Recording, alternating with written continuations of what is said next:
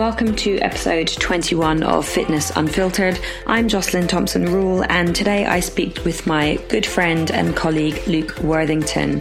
We talk about the pressure during what is now week 5 of, or what will be the beginning of week 6 of lockdown due to COVID-19, and the pressure on coaches to feel like they are not delivering enough to their clients in terms of their programming, either due to lack of equipment and so on.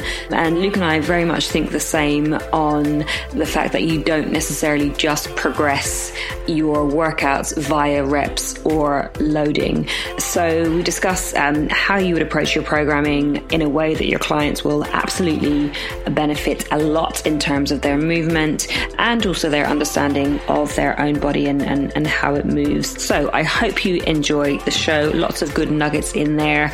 And as ever, if you do, please leave a review on iTunes or wherever you are listening and let me know what you think. Lukey, how you doing? I'm all right, thank you, Jocelyn. I've called you your the name that I call you as opposed to Luke. Yeah, Lukey is my actual name. Luke, do you want to tell the people who you are? So, yeah, I'm Luke Worthington. So I've been in the health and fitness industry for, it's around 20 years now and counting. Been a part of the Nike group for around 4 years and loving that. In terms of what it is that I do, I suppose, I guess a bit of a mechanic. I like getting under the hood of how people move and how to make that more effective and more efficient, whether that's within sport or whether that's within managing injury or just people who want to feel a little bit better and have their lives go a little bit more smoothly.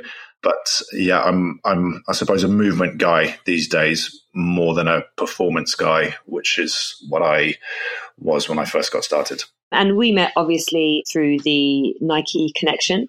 And I remember actually when we met in a coffee shop and we were just reminiscing over T-Nation and various other old goods.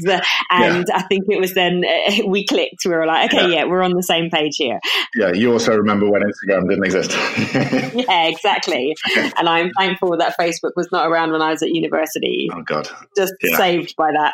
Obviously, now we've worked on a lot of projects together, which has been fantastic. And then obviously we've got lots of stuff happening in the future, both through Nike and our own individual work. So very excited for all of that. As we speak, we are at the end of week 5 of lockdown due to the coronavirus. And obviously the fitness industry has been hit pretty hard in terms of gyms being shut down and everybody having to take their training home, basically. I know we're allowed outdoors for an hour a day or so, but people do not have access to barbells, to kettlebells, to dumbbells as much as they did when they were able just to step into their gym. So I think we were both talking in the early weeks, which now feels like years ago, about what seemed to be a flurry of panic just spreading throughout the industry and a lot of people just throwing stuff and information and content out there, which we've spoken about, just this thing of everybody was trying to help and do the right thing, but also just recognizing that,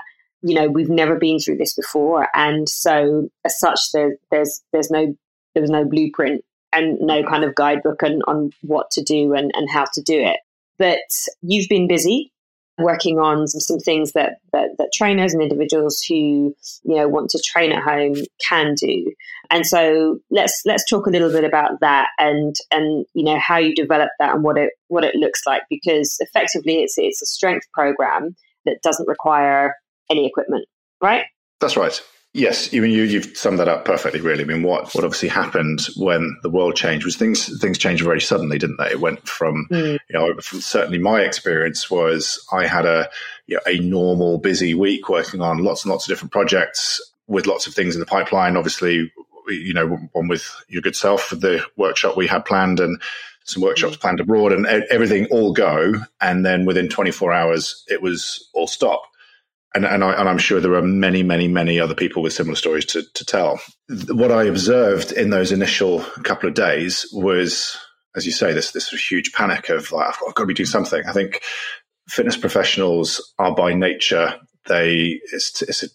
people are doers, aren't you? You get into this industry, and certainly you only survive in this industry if you're proactive and you make things happen. And for the most part, people tend to be, they tend to work for themselves, or they're in some form or another, even if they're under the umbrella of a gym or an organization. They are, it's a lot of free agents all coming together under one roof. Really, is typically how any kind of group of fitness professionals operates.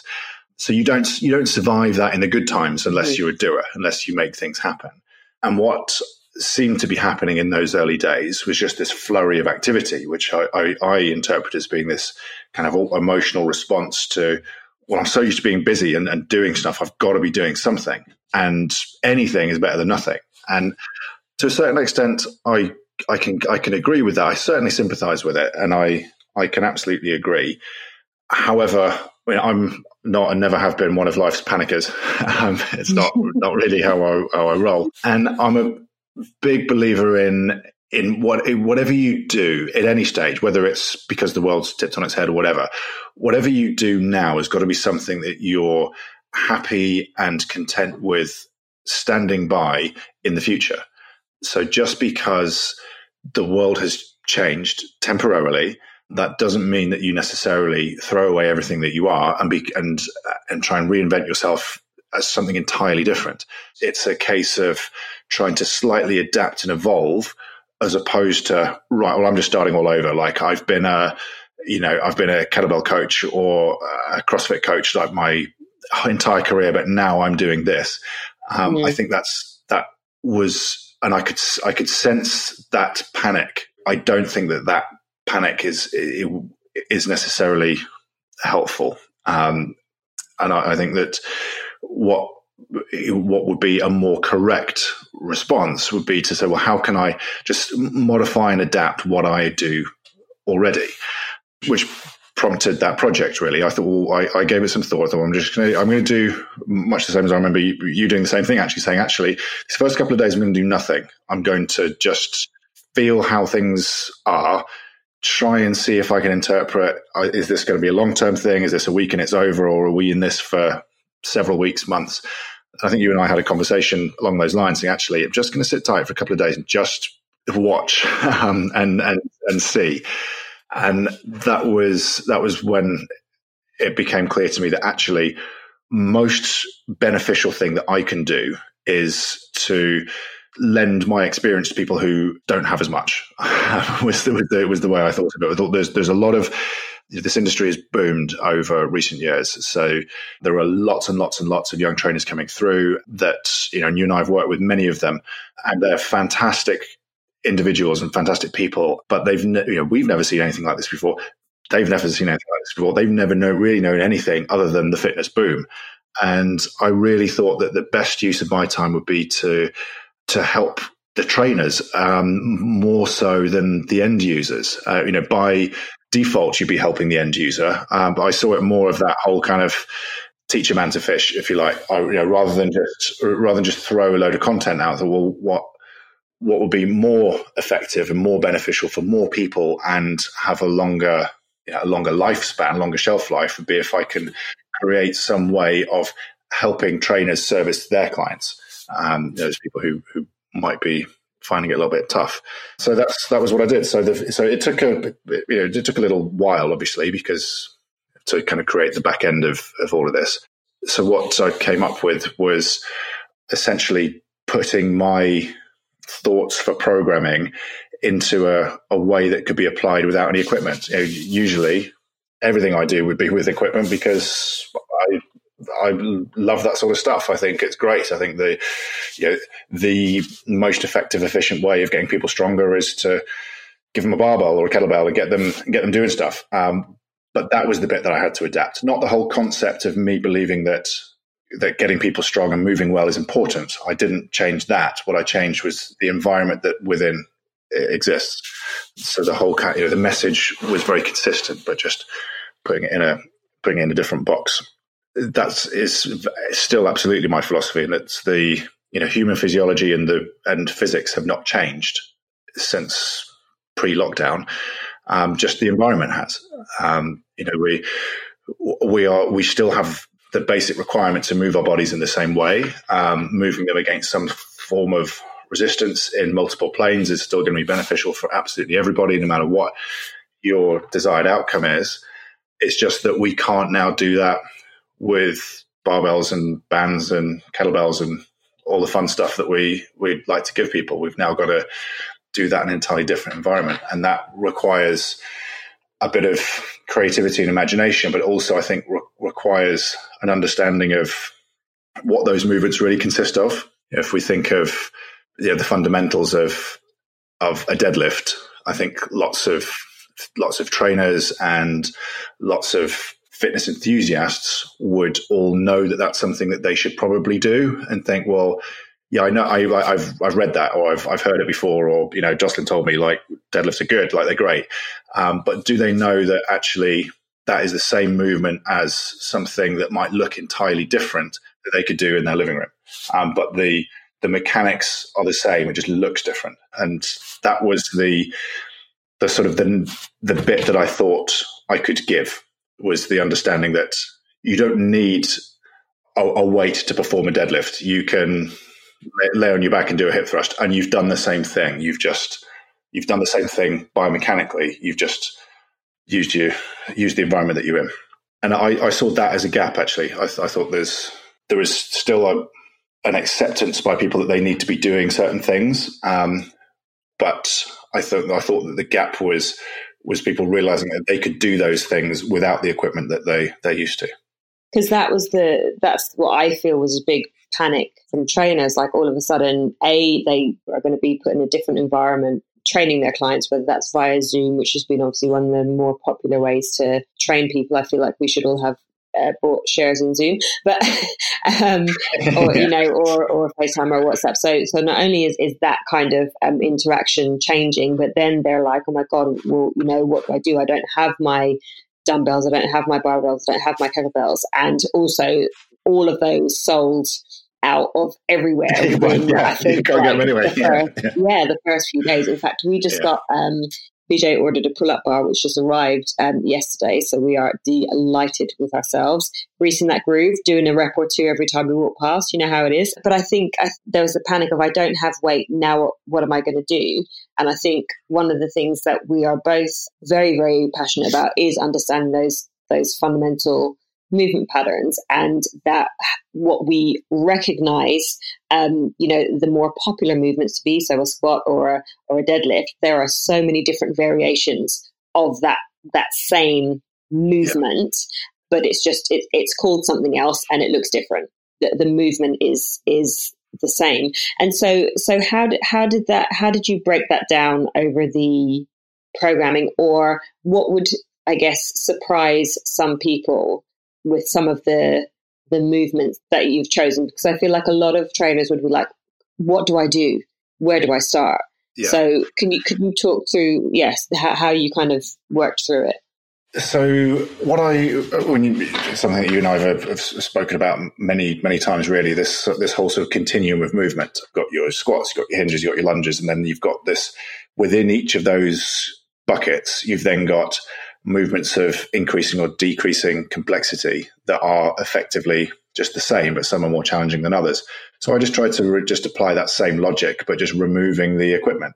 And there are still multiple types of lunge that you can do without equipment. And you can still build progression, you can still build mechanical progression, but without the factor of load. And without going into too much sort of sports science terminology, if you want to create a training effect, it's the whole principle of progressive overload, which, if you've got the luxury of, here are 30 dumbbells that, ranging in weight, I can just give you the same movement, and then each time I think you're getting a little bit stronger, I can just take those dumbbells from you and give you the heavier ones.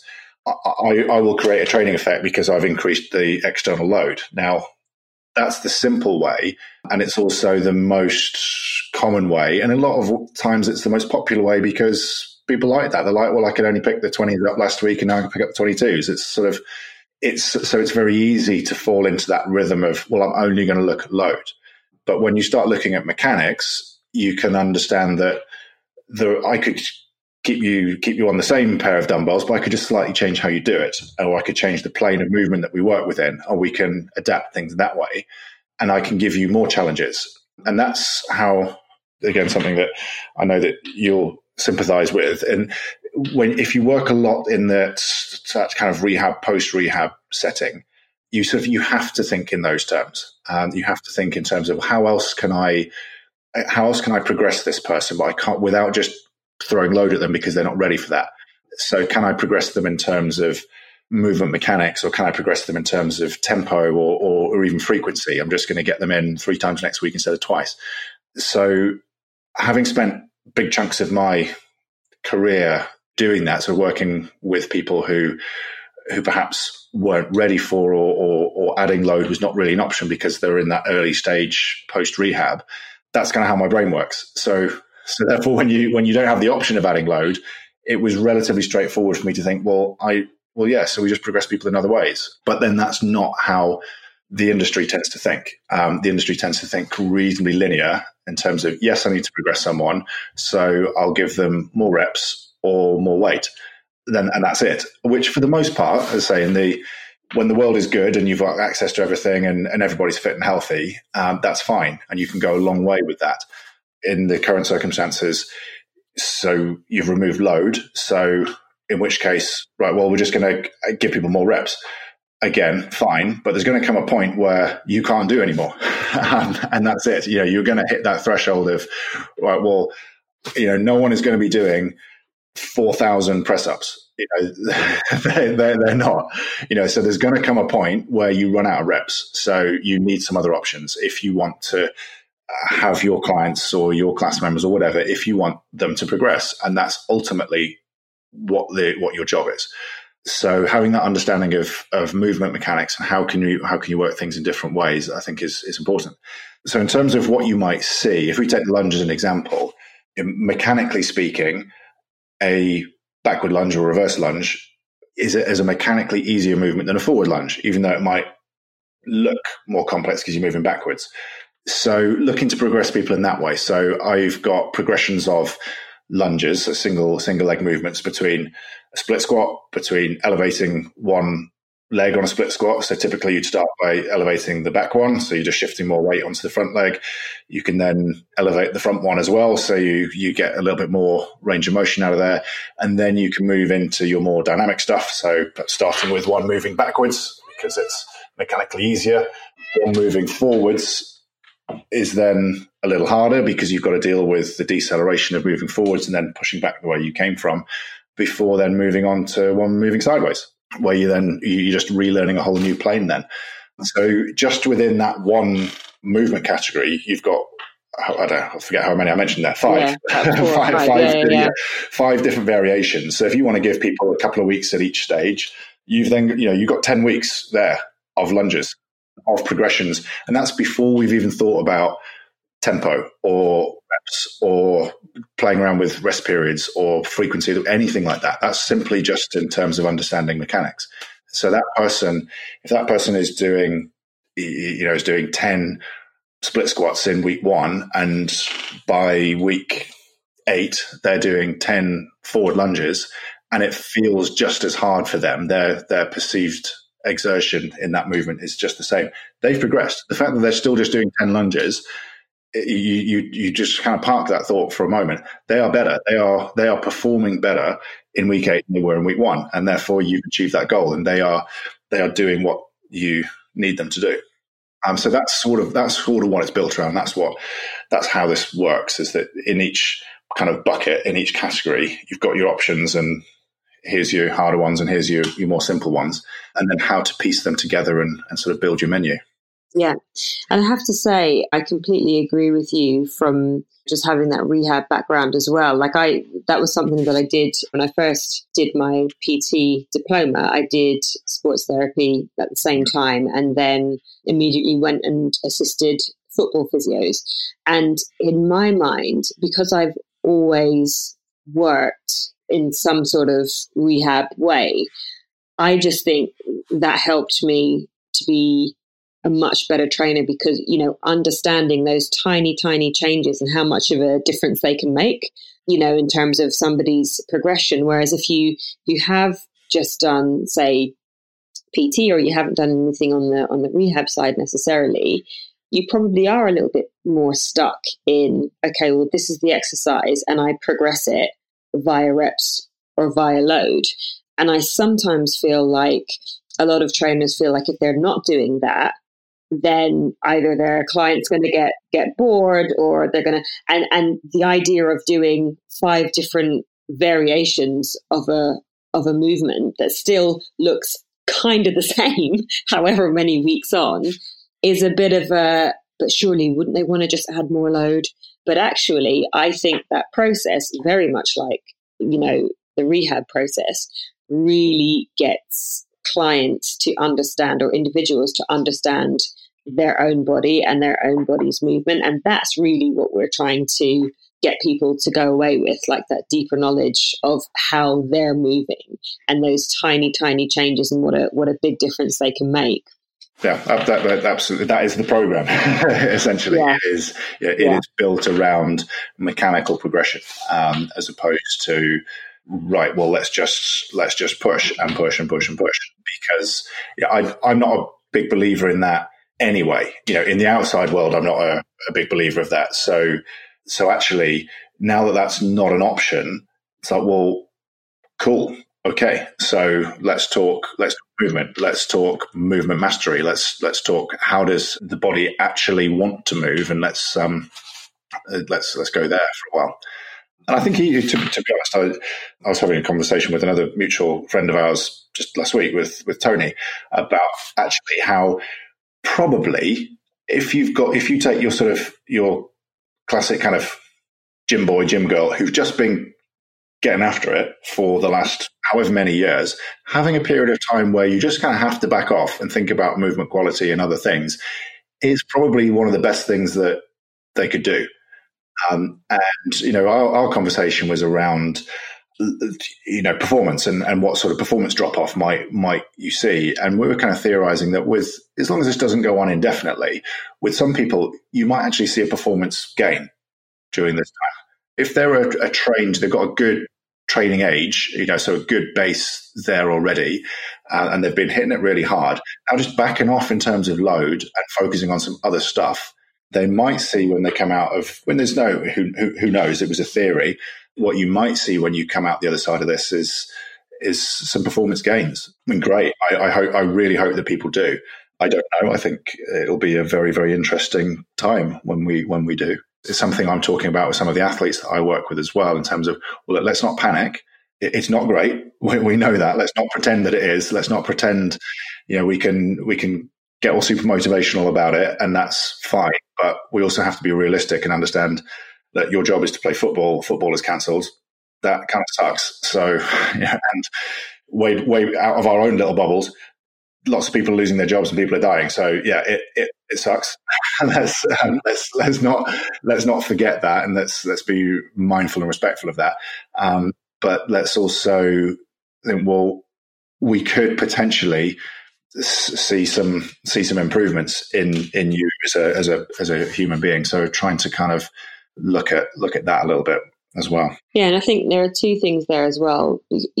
One, so my school friends, we all are still very much in contact and on WhatsApp groups and so on.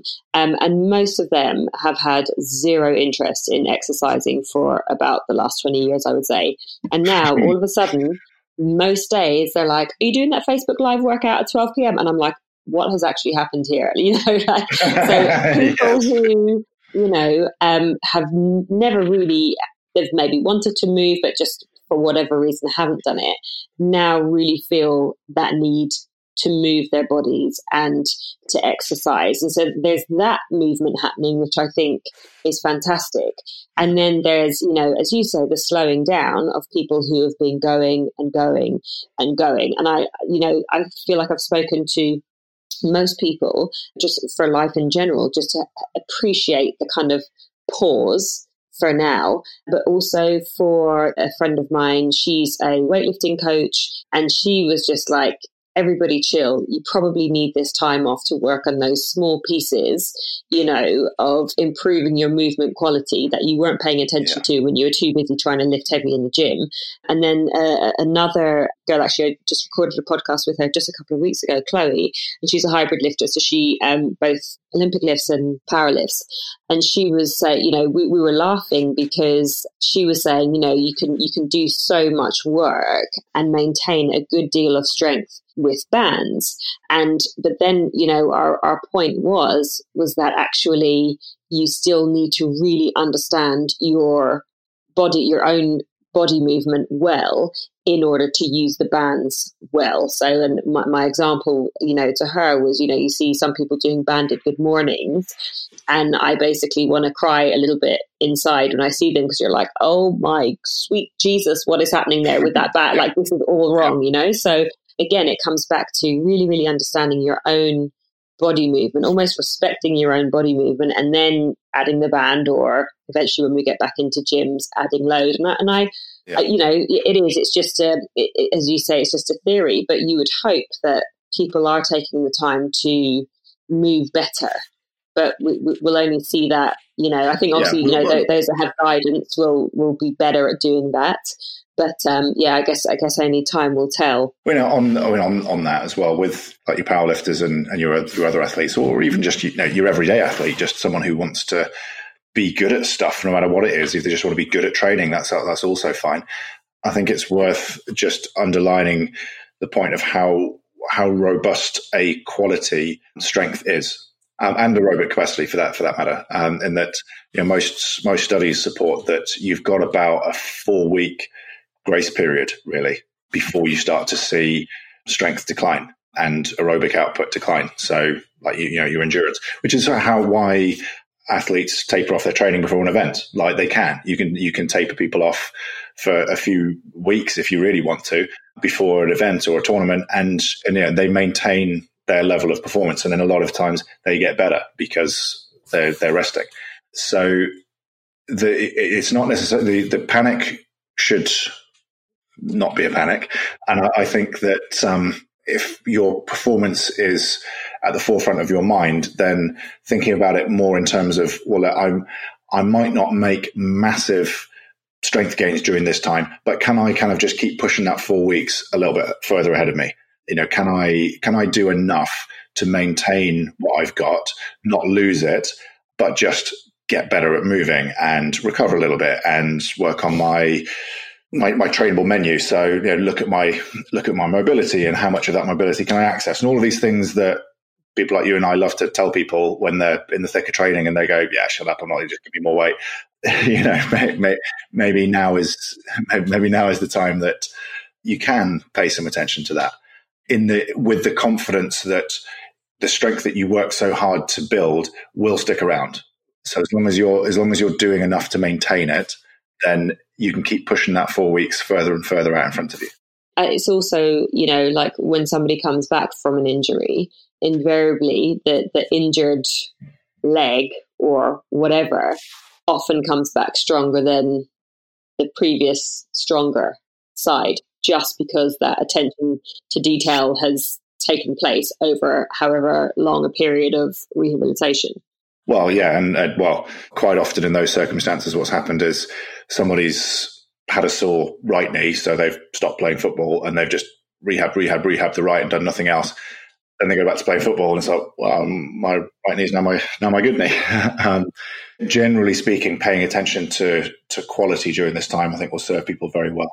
I mean, that's we're making assumptions that this is not going to be a long term. Yeah. How optimistic we are.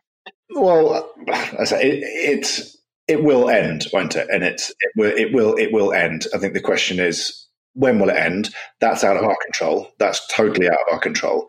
How we deal with it in the interim, that bit is down to us, really. So that's the bit that we can have some input over. And it's hard. I mean, I think it's hard to get to that state. As we were saying in the intro before you pushed record, I mean, I've kind of flitted between being annoyed about this, between being upset about this, and now being just generally accepting of this, quite sporadically, really, over the last few weeks. It's easier said than done to say, to do the whole, control the controllables. But that is ultimately, that is all we can do. It is easier said than done to sort of be accepting of all that's going on around you. I know it's certainly something that I like, having control of everything that's going on around me. And that's probably a fairly common trait in our industry, that is the sort of, type A or type A plus is fairly common. So it's probably a hard thing for people in our industry to do, to be quite passive about the world around them. But what else can you do? Yeah, exactly. And also, I was speaking to a lady yesterday. She wrote a really great book, and I was chatting to her, about her next one. And she's been doing some Instagram lives with a psychologist. And I was saying, the lady I was speaking to, Cassie, was saying this is just such a huge social experiment, which obviously it is. And I was saying I'm really interested to see whether it's affecting people who are already, suffering with some sort of mental health issue. So, are people coming out of their depression? Are they going into it more? What's kind of happening there? Because I guess part of that is a feeling of loneliness.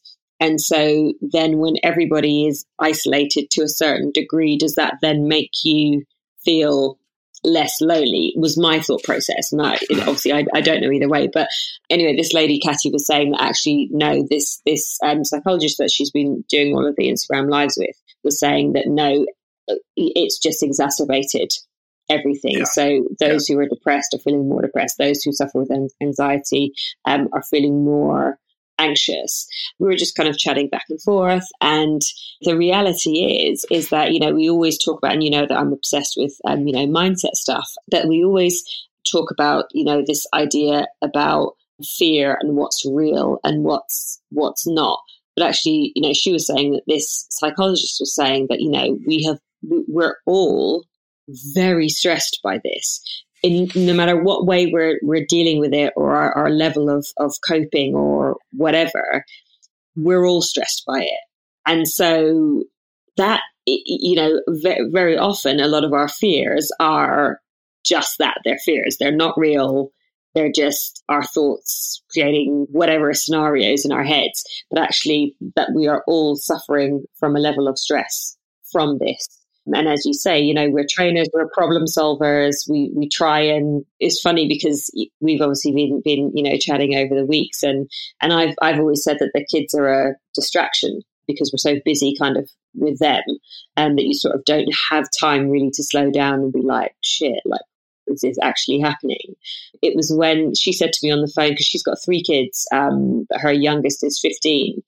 And obviously Bjorn and Max are 5 and 1. And she said to me yesterday, she was like, I actually don't know how you're doing it. And it was the first time I was just like, oh my God. It was when someone else kind of said it to me, and I was just a bit like, oh my God, this is all too much. And I had a bit of a panic moment.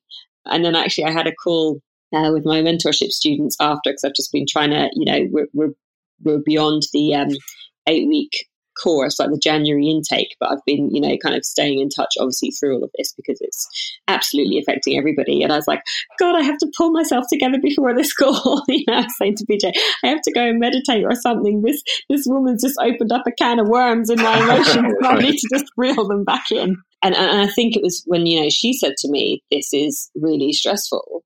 I was like, oh my God, like we're so in this. This is really happening, and no matter how much we try and cope, it's very much a thing. So it was good and not good for me to hear that, because I was like, oh God, no, I'm really not coping.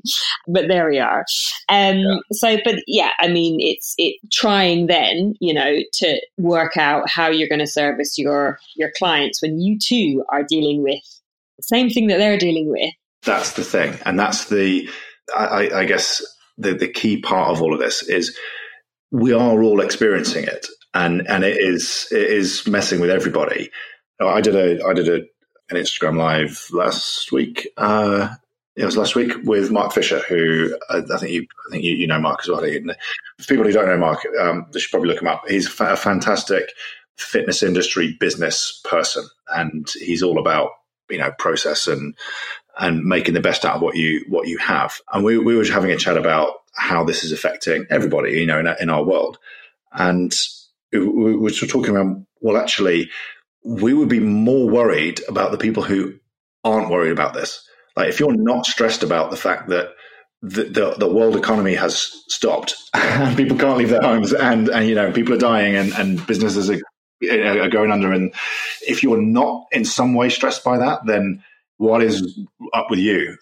Because you should be. So the sort of, I guess, that the classic fitness industry trait of kind of making out like, well, nothing phases me. I got this. It's all under control, which is kind of what we do. We put the brave face on, and it's all about the client, and you can never have a bad day, and the conversation always has to be about it. Like all that stuff that we all do, and we're all great at it. But otherwise, you couldn't really exist in the world. Now is maybe not the time for that. It's okay, and probably really important, and certainly from my experience, when I've been kind of reaching out to my clients, and some of my clients I'm still working with, some I'm just talking to, really, to be able to say that and to say, this is, it's bothering me too, is like you're connecting over that, and they're saying, oh, good, like, not good that you're stressed, but good, right? I don't have to fake it, like you don't have to fake it. I say fitness bros are experts at faking it, experts at being okay and putting on the happy face, and and motivating someone else and getting somebody through stuff. But this isn't that time. This is affecting everybody, and I think it is important to just to accept that and just own that a little bit. As I say, I would be much more concerned about the person who thinks this is wonderful. Like, I'm worried about you, because it's not. Well, I've used the word shit show to basically describe my household for the last 4 weeks, 5 weeks. But yeah, my house is like a shit show. But everyone's being fed and we're getting by, so we're good. But and actually, that was another thing that the psychologist had said to Kathy, the lady I was speaking to yesterday, was like, there's this sense that you're running on a treadmill and getting nowhere. And I was like, yes, that is absolutely how I feel. Like, it's just go, go, go. And before you know it, it's like another day is finished and you're like, where did the time go? But somehow it's filled with, all the stuff. But so good. And I just feel, because obviously we both work with a lot of trainers who are just coming into the industry, or who are certainly in the first few years of their career. And it's fair to say we know what their fears are. There's often this sense, because I think also within the industry, and probably within every industry, there can often be a sense of, some trainers putting other trainers down and so on and so forth, which obviously is not great. But I think what that does for new trainers coming into the industry, it makes them really, really, shy to voice what they think or what their suggestions are. And, even some of the mentorship students that I've worked with, people have kind of laughed at them and talked them down when they've suggested something. And I'm like, what kind of an environment is that for somebody to feel confident about learning and asking questions, no matter how silly they are? If someone's going to, shout them down or embarrass them or whatever, they're not going to progress because it's too uncomfortable to, they just want to do so. And so I think that already they're in some ways they feel like that already exists, but all of a sudden then they're on their own and they absolutely have to kind of continue to show up for their clients in the middle of a pandemic, a global pandemic. That's a lot. I think it's great, basically, that you've created this resource, because I know I've spoken to a lot of trainers who are just like, oh my God, what do I do?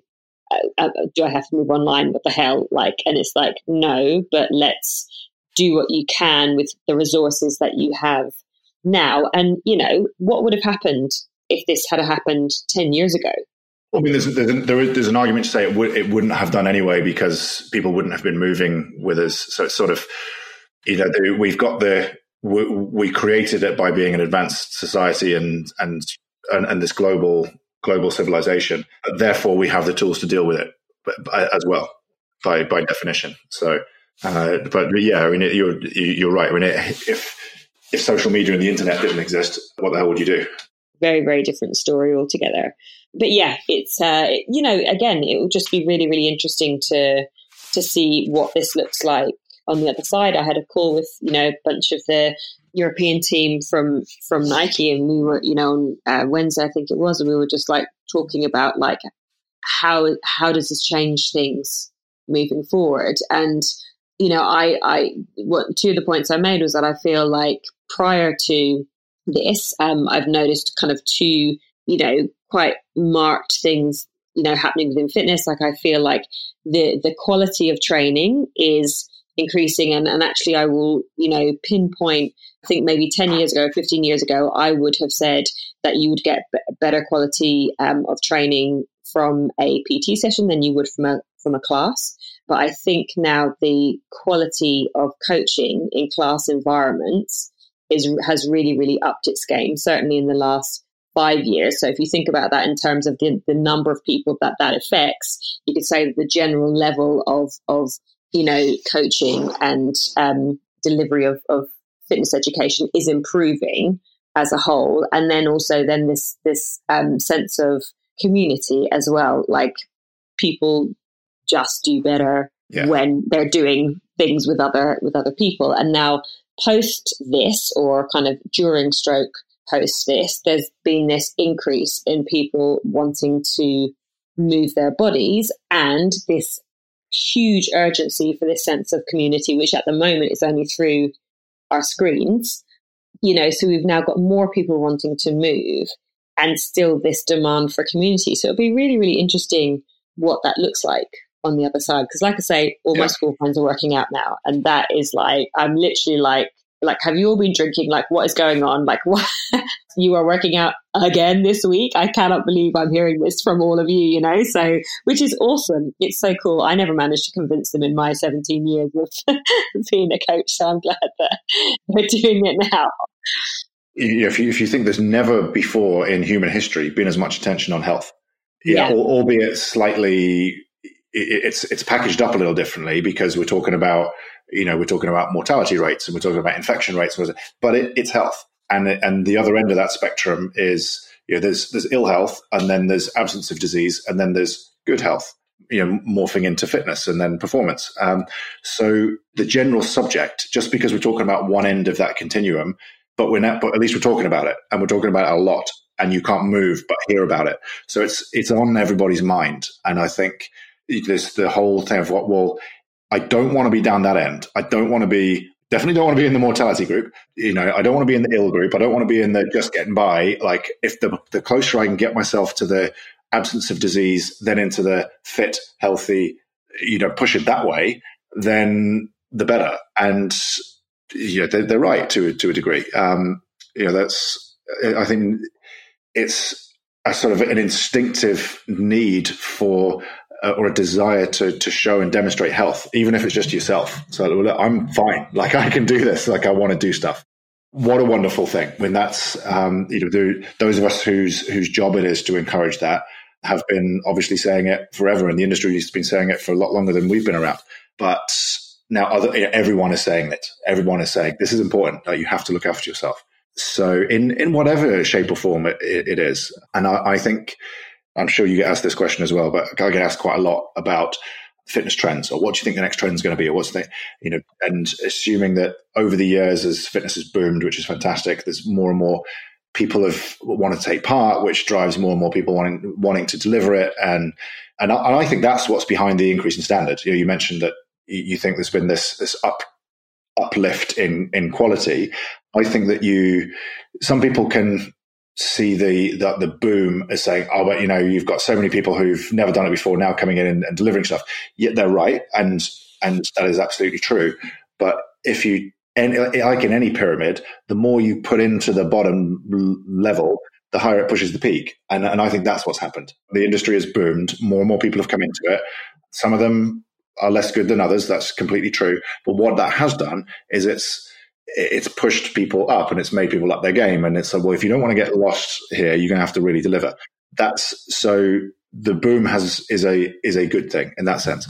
But my point of that being that people are now are embracing it, and this boom created all of these little movements. It's like, well, you've got CrossFit tribe, and you've got the yoga tribe, and you've got the strength guys and the HIIT class people, and and it's like, and everybody was like, it is like their little pocket, like you were this or you were that.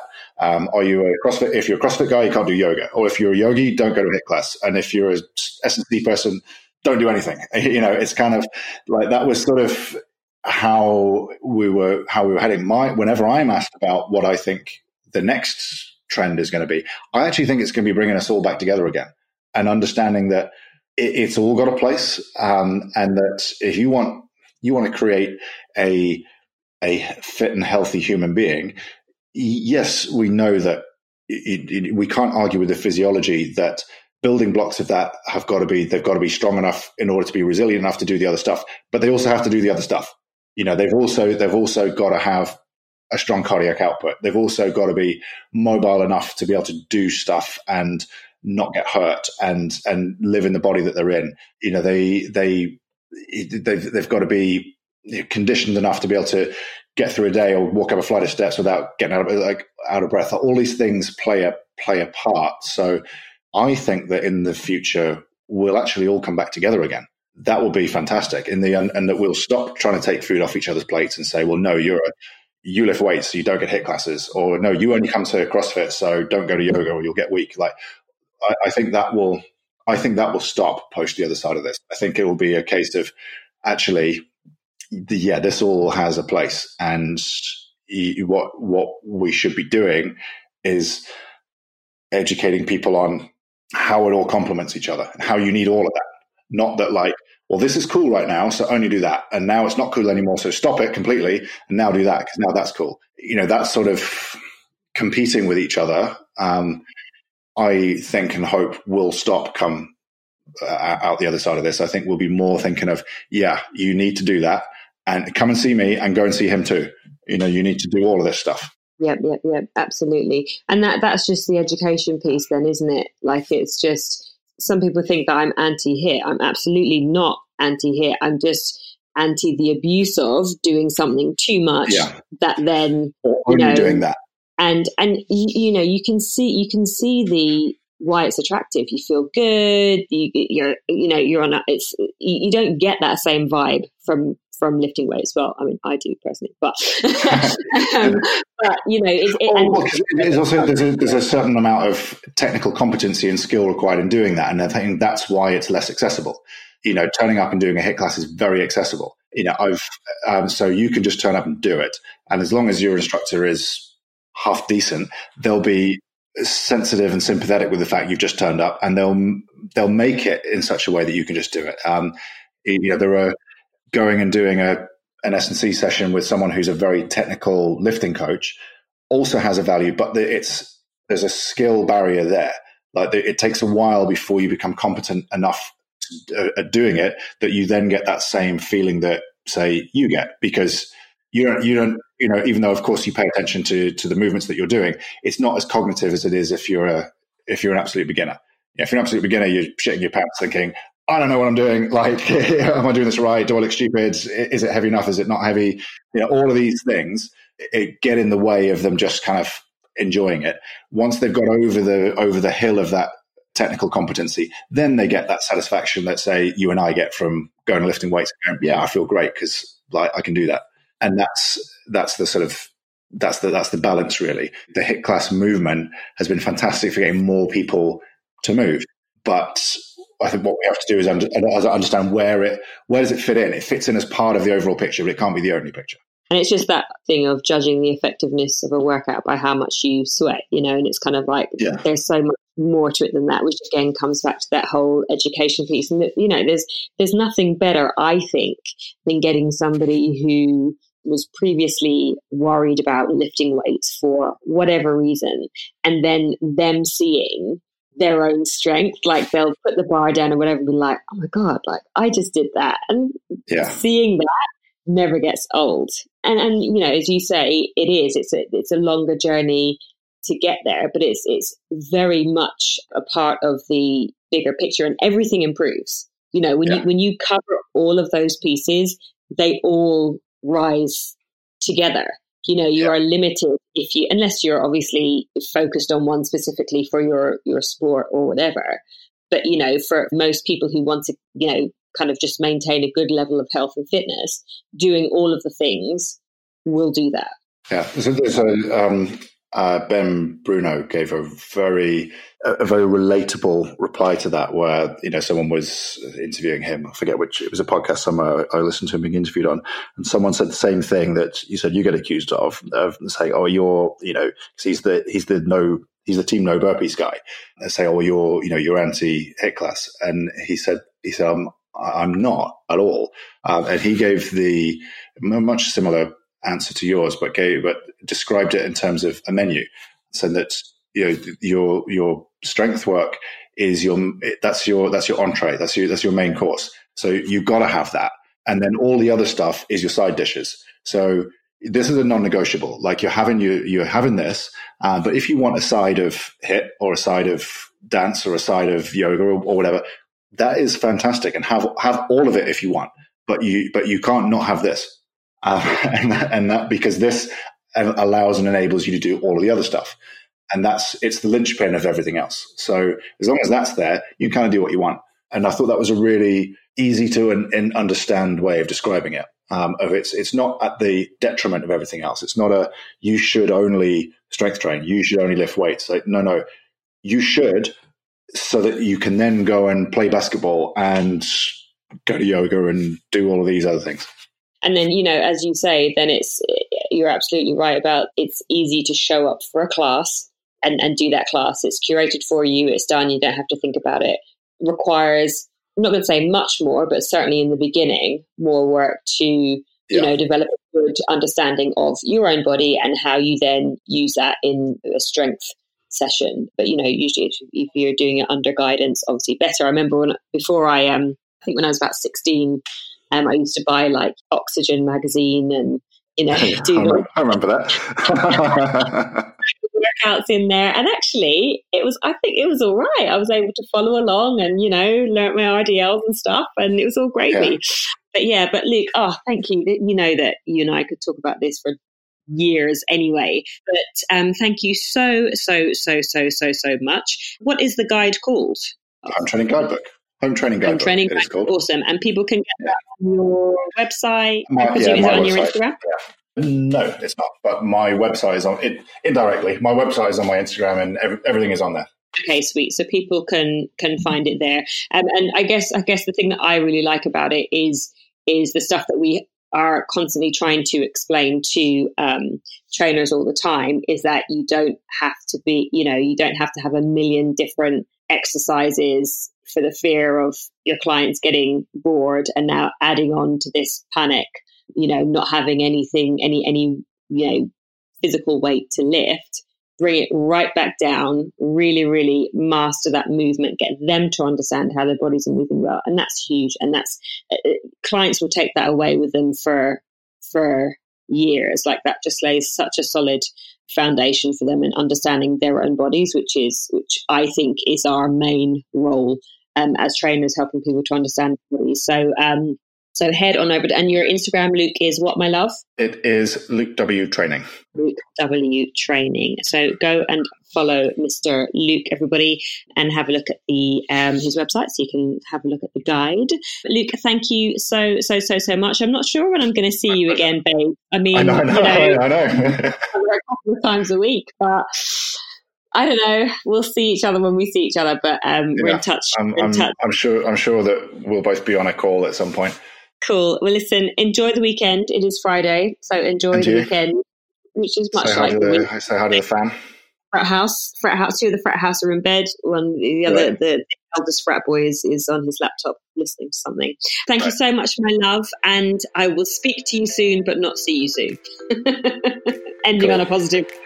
All right. Yeah. Thanks so much. All right, See you later. Bye-bye. Bye-bye.